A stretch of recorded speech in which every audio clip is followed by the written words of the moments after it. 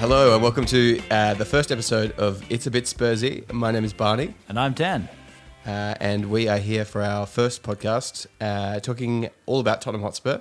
I am very excited. I have wanted to do this for so long. I'm in the exact same boat. I'd say like 14 or 15-year-old me would just be running around the room just in absolute extreme excitement right now because I've wanted to talk about Spurs for a long time. Yeah, you've never spoken about them. I've never spoken about them. This is the first time I've publicly spoken about Spurs at all. Yeah. Oh, I've been trying for so long. Dan, just like I know you're watching the game, just tell, and you're like, no, I can't. No, I can't. I'm not allowed. I'm not allowed. You know, I've put this self-imposed block on it and I refuse to do it until right now. Yeah.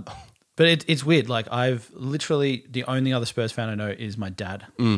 Yeah. So ever since I was a kid, I think I've wanted to like have a friend who's into Spurs. Yeah.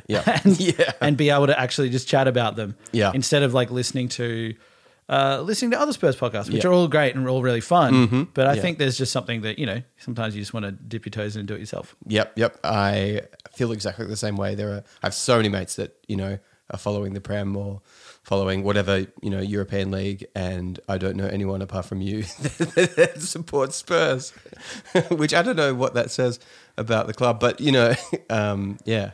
Well, I feel like, I don't know, living in Melbourne and growing up here, it's funny, like I for a long time I didn't see any Spurs supporters anywhere. But these days I'm seeing a lot more, like just out and about. There was someone like riding a bike and they'll have some, you know, some Spurs kit on or something like that. So I don't know if the club is like, you know, it's grown a lot, obviously in the last sort of 10, 15 years. Yeah. But it's good to see some other people floating around. But yeah, like all growing up, it was always like everyone at school was a Man U fan, Chelsea fan. Yep. And the tail end of it, City started coming into play. Yeah. And so there's people I just completely despise. Yeah, exactly. Yeah, it's difficult to talk with them about any topic, let alone football. Definitely. Yep. And like, I mean, same for me at school. So many, you know, Man U fans, Arsenal fans. I feel like I've sworn. That's the first time it's been said. Liverpool fans. One of my best mates is a Chelsea fan, and that is painful. That is painful.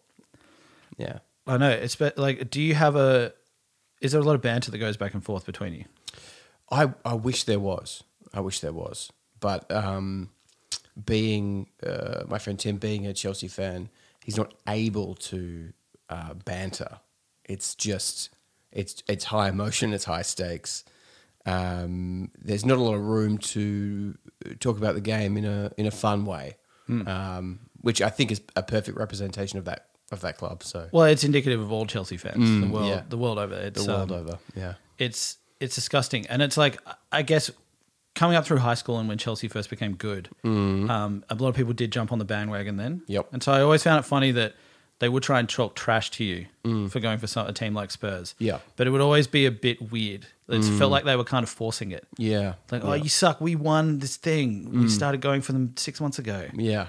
And it's like, so I don't know about you. Like, I was my dad's Spurs fan. Yeah. And he's been going for Spurs for it'd probably be like 50 years or so. So I really had no choice when I was brought up. Like, I was brought up to go for Spurs before I even knew that there was a choice to go for any other teams. Yeah. So I never had any say in the matter, really. Yeah. And I got given my first Spurs kit when I think I was about 8. And so I was just indoctrinated, and that was it. That was the end of story.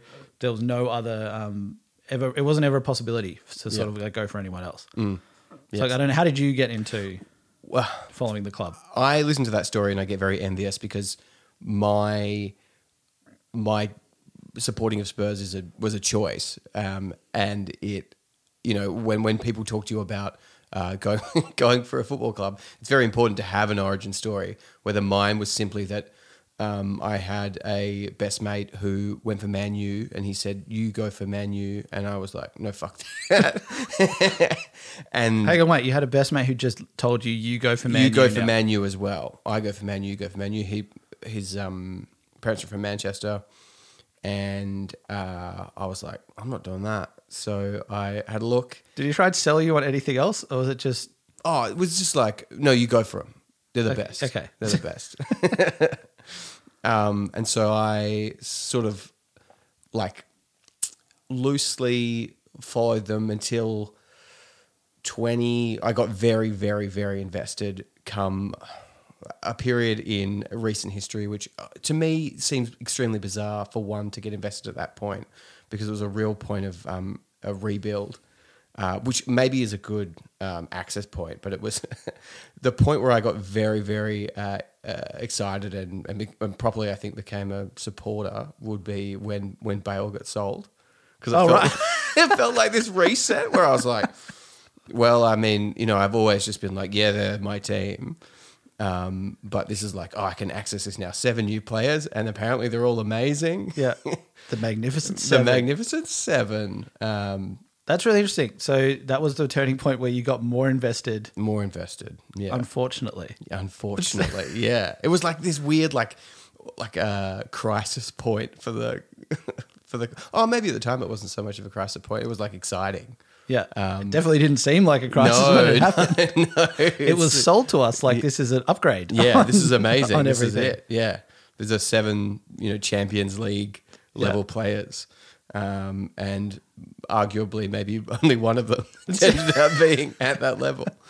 Of course, you're talking about Vlad Kirkesh. I'm talking about Kirkesh. Yeah, of course. What a player! What a what a player! a player! Yeah, what a player! I do remember there was one game. It might have been no. Poch would have been in charge, so it would have been the year after. It would have been 2014 or 15, 16 maybe. We played Everton and we beat them 2-1, and he played a right back, and it was like I think the best game he played for us, and it still was like pretty mental. Yeah. Yeah. I do love that thought, though, that when you do get a player who, especially a centre back, and they play a game at right back, and then you're like, oh, they played okay. Suddenly your mind starts racing, like, all right, we've got a new right back. Yeah, exactly. We've got this. And then they never, ever play there again. No. It happened at the start, I think, when Dier first came in. Yeah, he played it right back. And it was like, oh, he can be right back. He can be right back. Oh, defensive mid. Yeah. Oh, centre back. Centre back, yeah. Is he a footballer? We don't know. Yeah, who knows? Who knows? What's happened? Jury's still out on that one. Yeah. But I do love that sort of versatility. Like there's an excitement about if a player's a bit crap in one position, about them playing okay in another position. Yeah. And it's almost like there's that relief of like, oh, okay, all we had to do, like we just had them in the wrong position. Exactly. Now they're going to be a superstar. Yeah, it was a square peg in a round hole, but now it's all square, baby. It's all square. Yeah. It's done. It's perfect. Yeah. It's always one game. It's yeah, and then that's it. Mm-hmm.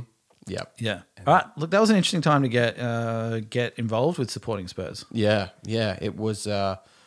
Well, not get involved with supporting it, but like I think, like you said, like just taking it more seriously. Really getting in depth. I think that season would have been the first season that I watched every single game. Yeah.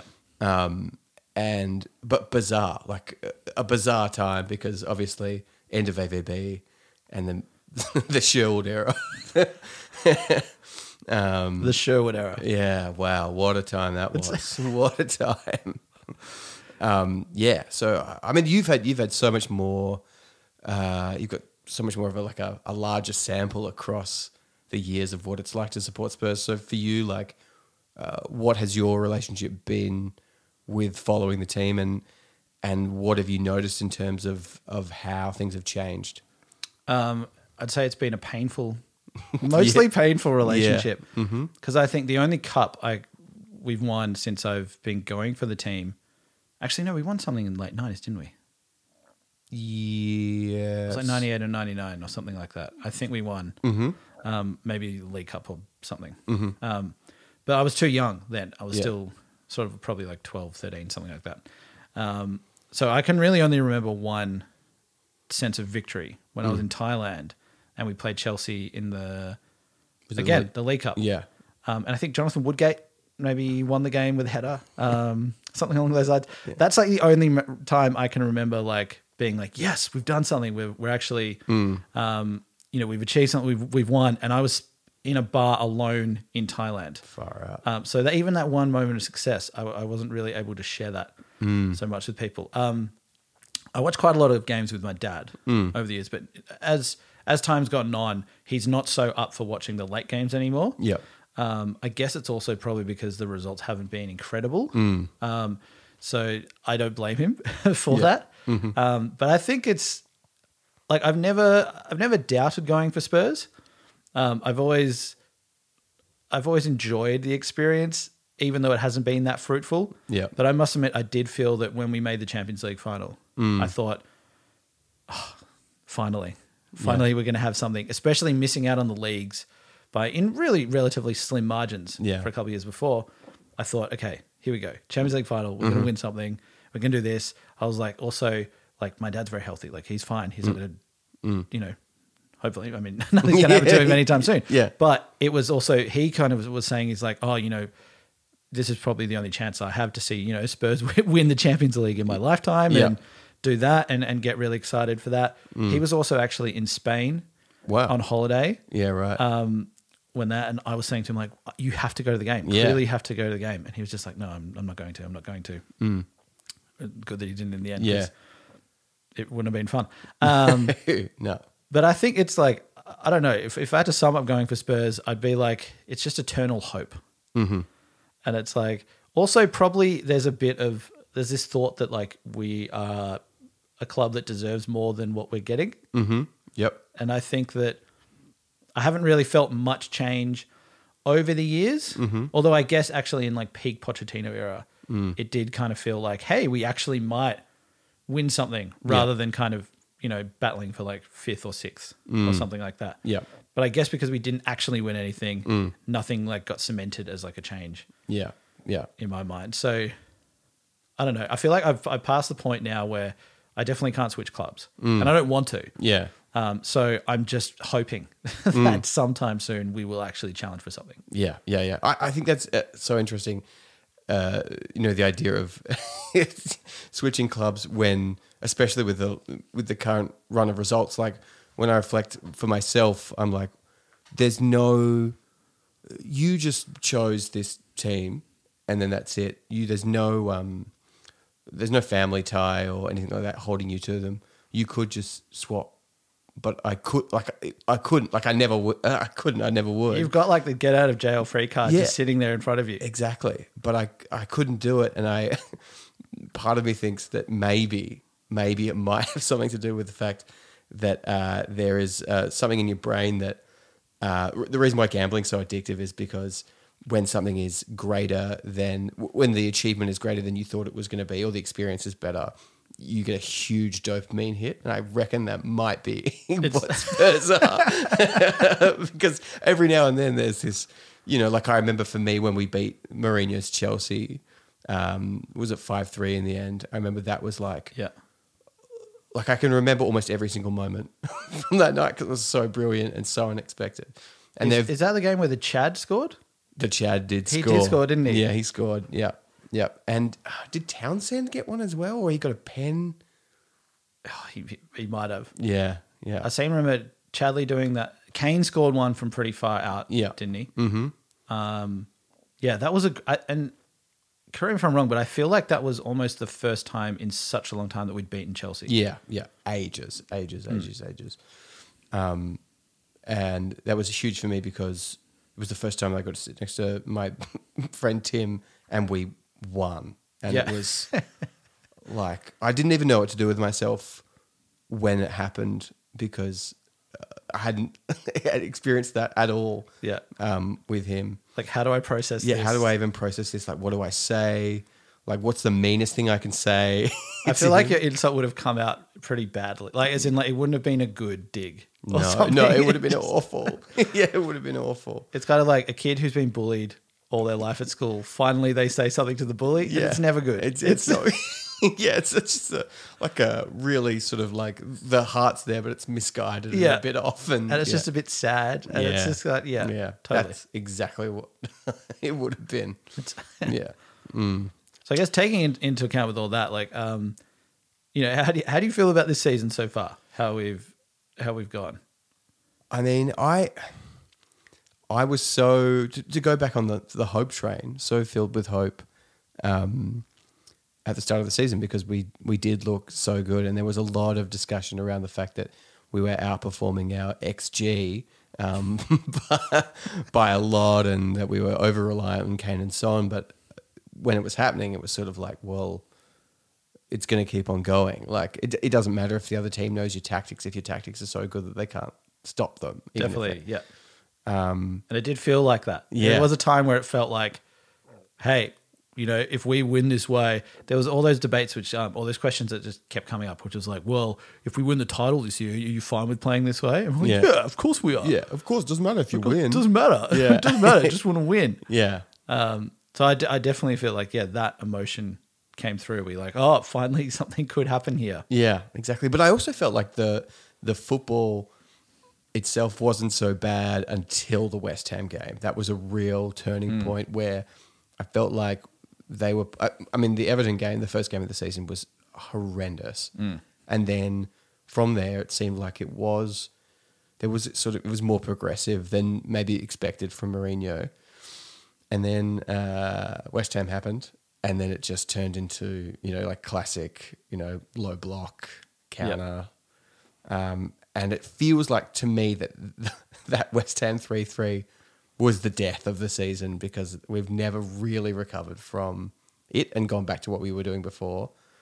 And also because it was a Man U game. It was only a couple of games beforehand. That's right. Yeah, and that was like there was a lot of pressing going on. It was nice, expansive. Absolutely thrashed them. And that was like, okay. Yeah, this is a team. Yeah, this is a team. Yep. I remember there was a shot. I think we talked about it of. You see Reguilon like run like 50 meters back to cover a ball, and I was like, far out, these guys. This reminds me of like peak Poch Spurs where they're just like absolutely killing themselves to win, and that seems to be completely gone now. So yeah, it couldn't be any more gone. It could not be any more. Like the gone. tank is completely. It just seems like it's completely empty. Yeah, it is bizarre. How have you felt leading up to this point? I think similar to you, I was very excited. Actually, not quite. Yeah, not at the start because the Everton game was like, oh, okay, But you get into that thing of like it's first game. Yeah, let's not read too much into results. Yeah. Let's all just chill out and let's see what happens in a few games' time. Yeah, and then I think going to Old Trafford, beating Man U like we did, I was like, I started to believe. Yeah, I wasn't believing like, oh, we are a chance for the title here, but I was like, I was believing in like, okay, maybe like all these criticisms of Mourinho playing like a very defensive style and all that sort of stuff. That's the sort of the general thing that's always thrown at him. I was like, okay, maybe that's not the case now. Maybe he's evolved. We're going to play a bit differently. We're going to play like that. And if we play against every team in the way that we played against Man U, what's to say we couldn't be challenging for something? Yeah, exactly. Or at least in the mix for it. So I was very optimistic then. And then I think even when we first started having the quote unquote Mourinho masterclasses, and against City and that working, and I was like, okay, cool, yeah, look, I'm down. If that's the way that we beat City, great. Yeah, like I'll take anything at this stage. And then when that stopped working, seeing us still keep trying, and then also playing against like what we would consider to be like lesser teams. That to me was kind of like maybe my turning point in my support of this method because I was like, hang on, we shouldn't be playing against that team like this. Like I understand if it's a City or if it's a Liverpool, but if it's like a Brighton or something, like and I can't remember the first game, like when it was against like a lesser team, we were just not attacking but then I was like, what's happening? And now it's gotten to the point where I feel like Mourinho has criticized a lot about this after going on, a whole run of losses. And then now, out of somewhere, in certain games, we have started playing a little bit more attackingly. Yeah. And then you hear Mourinho quoted saying things like, well, this is how I want the team to play. Yeah. Like, and you're just like, that's not right. Yeah. What? Yeah. What? That's a lie. Yeah, exactly. Yeah. I think if I'm remembering correctly, that the first, because after we went on that Mourinho masterclass run where we beat Burnley by a goal and then West Brom by a goal, and there was a Crystal Palace game we scored first. Yeah. And then just like decided to defend when actually, and weirdly also there was so much evidence around that if you attack them, they crumble and you beat them. Totally. And then we didn't do that and then drew 1-1 and then that run of just lots of conceding late or playing really defensively against teams that you're like, what? Just attack and see what happens. Yeah. And mixed into that was the whole like Mourinho saying, well, I didn't tell them to play like that. And it's like, well, then, like, who did? Like, Yeah. like, who is telling them? Is like Zhao just like nicking off on the side of training and giving everyone like sneaky hidden tactics? Yeah. Is he slipping them notes in the locker room? Yeah, exactly. Like, I know Jose wants you to play this way, Yeah. but hey, you know, just sit back more. Yeah, sit back, Sit back trust more. me. Sit back more.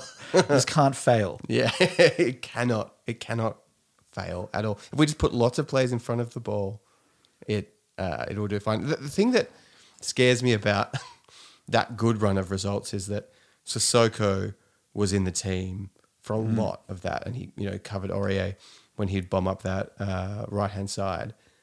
And since that stopped working, and then Sissoko has kind of dropped out of the team, the results also haven't been great. But they're also bad with him in it. So I worry that Sissoko has completely broken Tottenham Hotspur as a football club. Which is a big thing for someone to do. I thought for a second you were going to praise Sissoko overall, but I liked it. I feel like your comment was like similar to like a lot of players this season, where it's like we've gotten in moments where we're like, oh, they're doing really well, they're playing well.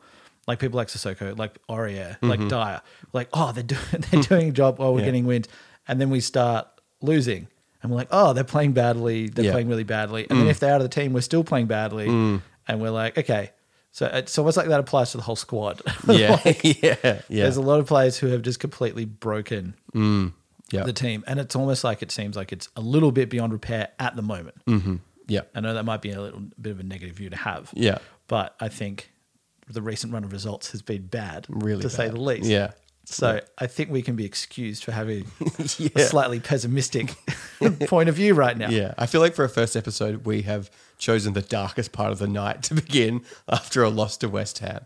Like, and the way that the loss occurred, like it is the darkest before the dawn, and yet we cannot see any dawn. Like it's perpetual night. There is no dawn. Yeah, it is like we are in Sweden in the middle of winter. Yeah, that's what it is. It's 18 hours of darkness. That's all we're seeing right now. And you are right. Like there should be the caveat that this is being recorded directly after the West Ham game. Directly after. Yeah.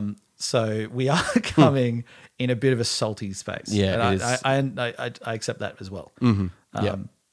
So I guess maybe on the West Ham game. Yeah. Woohoo! Whoa, we should cover that. It was quite exciting being like, oh look, we're going to record our first episode after West Ham derby. We should get back on our feet. Yeah. Do that. We'll be all positive and upbeat. Have something to real smile about. And go on that. And then we've just played one of the worst games of the season. Oh, it was horrendous. Yeah. The thing that I've read a lot on Twitter is people saying that Spurs actually played really well in that second half, and it wasn't such a bad loss. But to me, what it looked like was it was terrible, and then we just threw everything at the wall and nothing stuck, and then we lost. Yeah, I agree with you. It's that idea of like, and it's happened I think in a couple of games this season where we played so badly in the first half. And then we haven't played as badly in the second. Yeah. And then people are like, oh, we actually played well in that second half. And it's like, we didn't. Yeah. We didn't. The standard was so low from the first half. It was so low. Yeah. And I think, especially with this game, like to concede so early, I mean, that always hurts. Yeah. That always hurts. Yeah. I also feel like Michail Antonio was getting a lot of praise by the commentators. I don't think he's that great a striker. No. But they were saying like, oh, he's so unorthodox. It's like, oh, he scores goals everywhere. He does this, that, everything else. And I was like, they're kind of playing one up front. Yeah. Really. Like we should be able to contain Antonio. Because he's not the most skillful player. Yeah. It's like, sure, he's quite physical and strong and like he gives the centre backs a hard time. But like to concede, I think, what was it, 5 minutes in? Yeah. No, that felt really bad. And it felt like straight away, the defense, I just lost all trust for them. Because you could just see it's like there's something very, very wrong here. Even though on paper, like Reguilon and Tanganga, I was like, I'm excited about this. Yep. Great. I love Tanganga. I want to see him more and more. Yep. But then you look just inside and you see Sanchez and Dier. Yeah, exactly. Yeah. And to me, and I don't want to talk about the second goal yet because I want to talk about the first, but in both goals, to me, Dier looks like he lives in like the mirror world where everything is reversed. Like he seems to go in the opposite direction to where the ball's played at all times. Yeah. And it is infuriating to watch him play, especially, and I'm on the same page. I love Tanganga so much. I think he's really, really great. But after the goal where it didn't look like Lloris called out to Dier whether he was coming and then he dropped it and Dier didn't do anything. But after the goal, Dier then chose to turn and yell at Tanganga. I was like, oh, cool, yell at the 21-year-old dude. He's got his first start. Nice job, bro. Like, oh. It was almost felt like that thing where Dier just wanted to blame anyone. And he turned around and first was Tanganga. Yeah, exactly. Because, watching the replays, you see Mora does not track Fornals. And then Dier gets confused. Yeah. Dier gets confused quite easily in games. So when Dier had Antonio and Fornals there, got a bit confused, kind of went, started to move a bit towards Fornals, and then Antonio was in and, poked it out and got it away. Yeah. But it does Eric Dier at the moment, he's just all over the place. Yeah, I just don't, because he did have a good start to the season, especially after, he's had those injury troubles and he couldn't really play CDM anymore, and now he's gone back to, he wants to play at centre back. And there was a few games where it was like, oh, it looks like he's actually become a good centre back. But what we're seeing now, is as bad as I've ever seen him play. Oh, it's absolutely horrendous. Yeah, it's horrendous. horrendous. I think him and Sanchez, I feel like it really shows that Dier needs a babysitter next to him for him to be half decent, in my opinion. Yeah. And I think what sort of showed me today, seeing him and Sanchez next to each other, it was almost like parents have gone out, they've left the kids at home unsupervised and just given them the keys to the liquor cabinet. Yep. And anything can happen. Yeah. And there's no control, there's no one calling the shots, No. there's no organization, there's nothing. Yeah. You occasionally then get Hugo, who I picture in this scenario as the older brother who's in his room quietly trying to do a puzzle or something. Yeah, that is definitely Hugo. And he comes out and just snarls every now and then for being disturbed. Yeah. But he still isn't taking control of those two in defense. Yeah.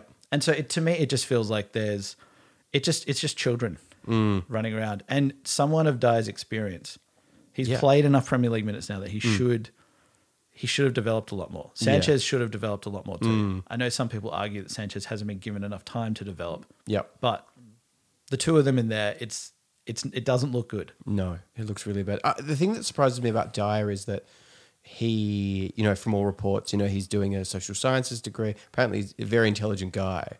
But then when you watch him on the football field, it's like, what are you... It's like he has no idea where the ball's going to go at any point in time. If his back is to a player, he has no idea that he's there, or the player behind him. I just don't understand how he's getting a game, or why Jose is choosing to persevere with him when it's like, well, just play. If you're going to play the kids, as you put as an analogy, play Rodon and Tanganga as the centre backs. Totally. Yeah, I would take that over these two right now. Yeah. Because I feel it's I don't know if there's an element of Mourinho who's playing these to kind of prove a point of that he doesn't have the defenders that he wants or that he needs. So it's kind of like he'll put these players out and go, oh, well, look, what am I supposed to do? Yeah. Well, this is what I have. This is the best I have. What can I do? Everyone knows I want a centre back, knows this, blah, blah, blah, blah, blah. I almost feel like when you get players paired up like this, it's throwing them under the bus a little bit. Yeah. Whereas if it was like Ronan and Tanganga, even if we played badly, we'd be like, hey, we're at least starting to develop some of these players for the future and we see more potential in them. Yeah. Yeah. Rather than Sanchez and Dier. And I mean, if you look at the... I think it was in All or Nothing. Yeah. When Mourinho tells Sanchez, hey, when we played against you and you were at Ajax, I told the team you were the weak link. Yeah. Yeah. It's like, why? What? Yeah. Why are you playing him then? Why? Yeah. Bizarre. It's totally bizarre. I just... Sanchez is so frustrating because we got that 1 year when he first came where he was really good. He did a good job. And then has never, ever been at that same level again. If anything, he's regressed so far below it that it's almost, unrecognizable. Definitely, because he was being mentioned as this could be the next Ledley King. We might have another world-class defender. Yeah. And it's just, it's like, not the it's case. comical to even think of those comparisons at the moment. Yeah, yeah. It reminds me very much at the moment of pre-Alderweireld and Vertonghen in a partnership when, there was like Fazio was floating around and we had the last couple of The years. slowest man in the universe. The slowest man in the universe. Playing in the fastest league on the planet. Like, who thought it was a good idea to recruit? Like, I think, did he get sent off in his first game? It doesn't matter. He was terrible. I think he did, yeah. Yeah, he was terrible. But yeah, it reminds me of that period of being like, we don't have a centre-back partnership. We're just throwing, players in and seeing what happens. And if it doesn't work, like you said, it's like almost like scapegoating or throwing them under the bus and being like, well, what can I do? But to me, Jose's argument of, which he said in a press conference after this game, of like, there are problems beyond my control. It's like, well, no, you're the manager. But also, it's not like Moyes is playing with like, Ramos and Van Dijk as his two centre-backs. Totally, like, yeah. What? Yeah. Yeah, it almost sees in some ways that like Jose has kind of given up a lot. And I've noticed, for example, even on the sidelines, he's getting to look a lot more dishevelled. Yeah. As I go. And I noticed in the West Ham game, he was wearing like these grey track pants. Not like sports track pants or anything. Yeah. But they were these grey track pants and like they looked like very comfortable sort of like sneak. Like it didn't look like he was even getting dressed up for the game. Yeah. Hasn't had a haircut. This is not me trying to just, rate Mourinho out of 10 for his fashion for the day. Yeah. But I mean, it's like in previous instances, we've seen him look a lot sharper and actually look like, he's kind of like taking it seriously. It was also like on his Instagram, he seems to have lost some of those fun posts that he used to have. Yeah. So it kind of just seems like, I don't know if he cares so much anymore. Yeah. And he just knows that he's basically unfireable without getting a huge payout. Mm-hmm. Yep. I have noticed that that little sweater vest that he wears has been coming out more and more. And that started happening when the form started to dip. Yeah. So yeah. I think you might be onto something. I think there's a clear correlation between Mourinho not caring and then it's kind of like if you're going out with like your partner's friends and you don't really care about them and you make no effort to get dressed up or anything like that. You go out with your friends, you might make more of an effort. Yeah. Yeah. And it feels like Mourinho is starting to like distance himself from kind of everyone and it's just not looking good. It's not looking good at all. What did you think after the goal? There was like no response. In fact, there was footage, of Mourinho mocking the players for looking downtrodden. Yeah. After it, like some kind of clown. Yeah. In his track pants and top, and then there was sort of no response until the very end of the half. Like, I honestly couldn't tell you any significant moment for Spurs in that second half until I think like the 41st or maybe 42nd minute, where I think Kane gets a shot off. Yeah. But to that point, it was just calamitous. Like there was no plan going forward. We still seemed very vulnerable at the back. Yeah. How did you feel during that half? I think most of my thoughts from that first half were revolving around Lucas Moura. Yeah. Just thinking like I think initially when Moura came to the club, I was a fan, and I think that was based off of the hype when he first signed for PSG. When I think, man, you were going for him, PSG were in for him. He was like the new kid out of Brazil who was like going to be a world beater. And then he went to PSG and started playing well there and for a period. And then I think that I just hadn't seen any of him in PSV, so I just still was like thinking it was a Moura that I had never even watched beforehand. But I was excited because I was like, oh, finally we're getting a player like that who, man, you were in for a while ago, and we don't usually get players like that come to us. But I think gradually as time has gone on, I've just seen like less and less from him. Like he's just running around like a chicken with his head cut off. Yeah. Like it's almost remarkable kind of for the skill he has in terms of like the speed, and he actually can dribble at times, but it's like the decision making is just horrendous. Yeah. And I think just watching this game, I was like, the amount of times he just gets the ball and bombs forward. Like he kind of reminds me of a person playing FIFA. Yeah. and they just got on the ball and they're just like sprint, Yeah. see what happens, Yeah. and that's it. Yeah. So I'm more and more worried when he's starting, and he's been starting a lot under Mourinho. Yeah. Don't you think the worst thing that could have happened for him was that goal he scored against Wolfsburger in the Europa League? Yes. Yeah. As soon as I saw it, I let out a no. I was like, no, that's... I had the exact same feeling. Oh, because it's just that... Because then I felt like, and maybe it was just because I'd seen that, was that this game he was then trying that kind of dribbling stuff more. Yeah. And it didn't work once. And it's like, hey, okay, we're not playing against Wolfsburger. Yeah. Now, we're playing against a much better opposition. Yeah. In a much tougher league.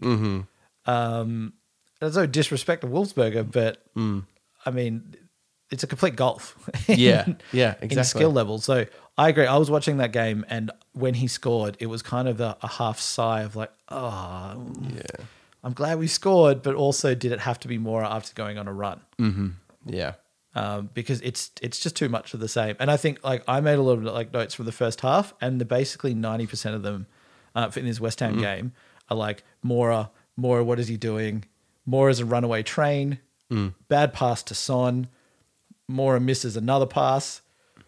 How is Mora in Jose's good books? What is Mora?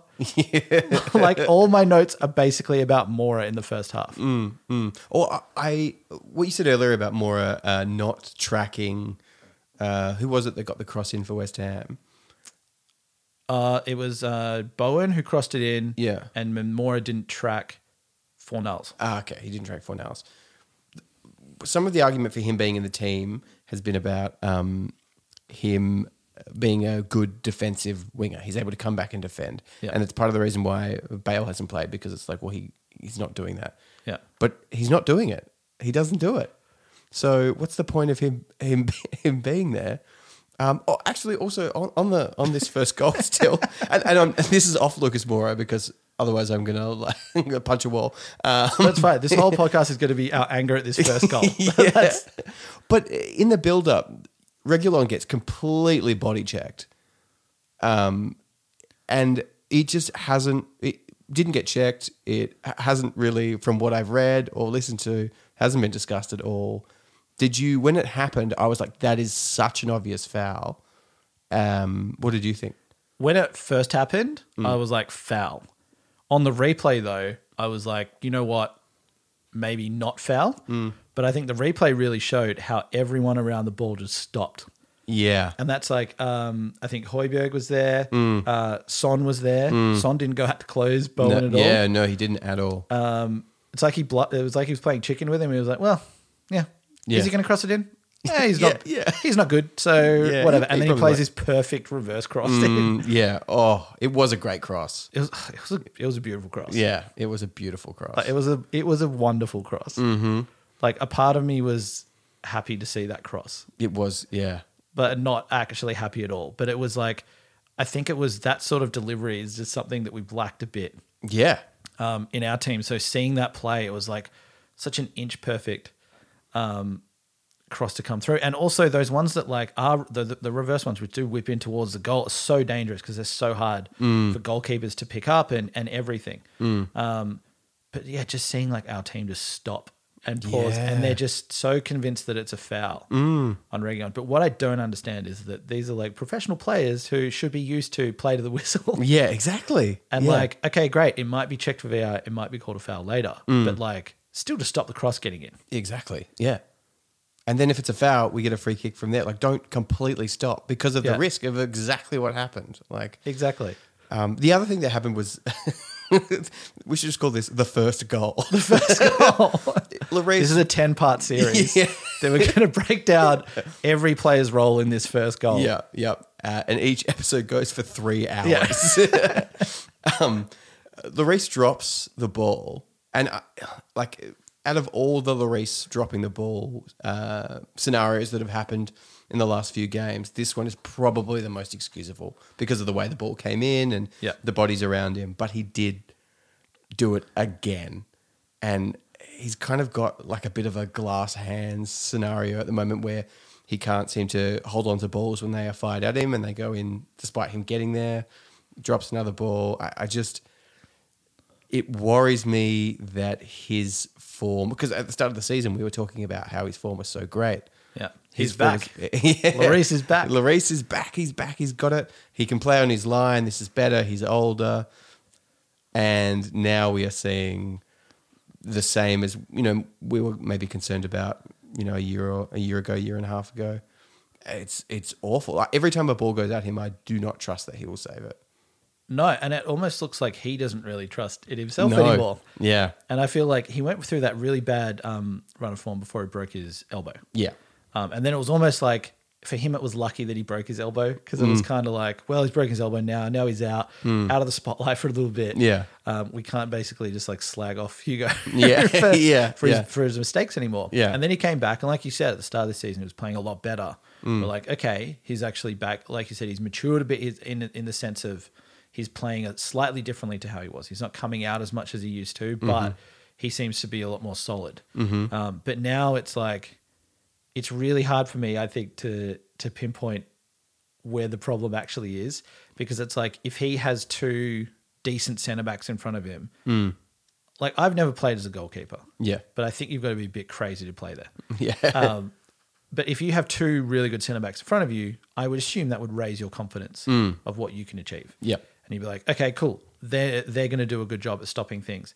Whereas now, I think, like I was saying earlier, like, Hugo, it's almost like he snarls at people, like, when these mistakes made, and it seems like he's kind of given up on the defense a bit as well, and that has sort of affected his form, which is completely like in the gutter. Yeah, at the moment the too. Gutter. Yeah, I thought the only Spurs player that had a good game in that first half was probably Reguilon. See, this is what one of the commentators said in the game as well. Yeah. And I think I missed it a little bit because I was too focused, and this is my bad, I was too focused on Mora. Yeah. And like, I was getting too frustrated with him. But I think, he did at least, I think it shows, like, whilst Reguilon, it wasn't like it wasn't one of his best games for Spurs. It does show actually what he brings to the team and what we severely lack when he's not in there. Yeah, totally. For me, I thought the reason why he was the only player that sort of had a good game leading up to that, in inverted commas, is that he was the only one that was giving us any forward thrust. Yeah. And I think his defending in that first half maybe wasn't actually that great, but he was the only one that was sort of getting us even close to being in the final third. Totally, yeah. Yeah. Whether, like, even my hero, Højbjerg, I just think he's so tired. We've seen in the last couple of games that he's made quite a few little errors that at the start of the season he would never make. I agree with you. It looks like he to me looks like a dad running around after twins for 3 months. And then he's just spent. Yeah. And he's just like, he's hobbling about, and he's kind of, you can tell that he does still provide some sense of solidity, but he's done. Yeah. Like, as in not done but like done in terms of energy. Yeah. He's completely cooked. And then even, who I also love, Ndombele, like, either West Ham did a really good job of curtailing, because, well, they know that if we're moving forward, it's probably going to end up going through him at some point. And he was somewhat ineffective. But, you've also got to look to the players in front, and there was nothing. There was absolutely nothing. There was absolutely nothing. And like, I think to Ndombele's defense, like, there were some nice passes that he did play forward. Yep. But again, I think if you're him, you're kind of frustrated if you're playing those through to Lucas, and they kind of go nowhere. Like, and Ndombele looks like a player who does get quite frustrated in games when moves don't work out. Or if he makes a pass and then it all breaks down, it's kind of, you can see that he gets a little bit frustrated about that. So I think that could also be like a bit of maturity from him as well. But yeah, it just seems like that three in front, there's just not much going on there, especially now that Son's out of form as well. Yeah, and he's not had a good few weeks at all. You've been listening to A Bit Spursy. Follow us on Instagram, Twitter and Facebook. Email us at hello@abitspursy.com and subscribe via your usual podcast platforms. Thank you for listening to part 1 of our first ever episode. Please stay tuned for part 2.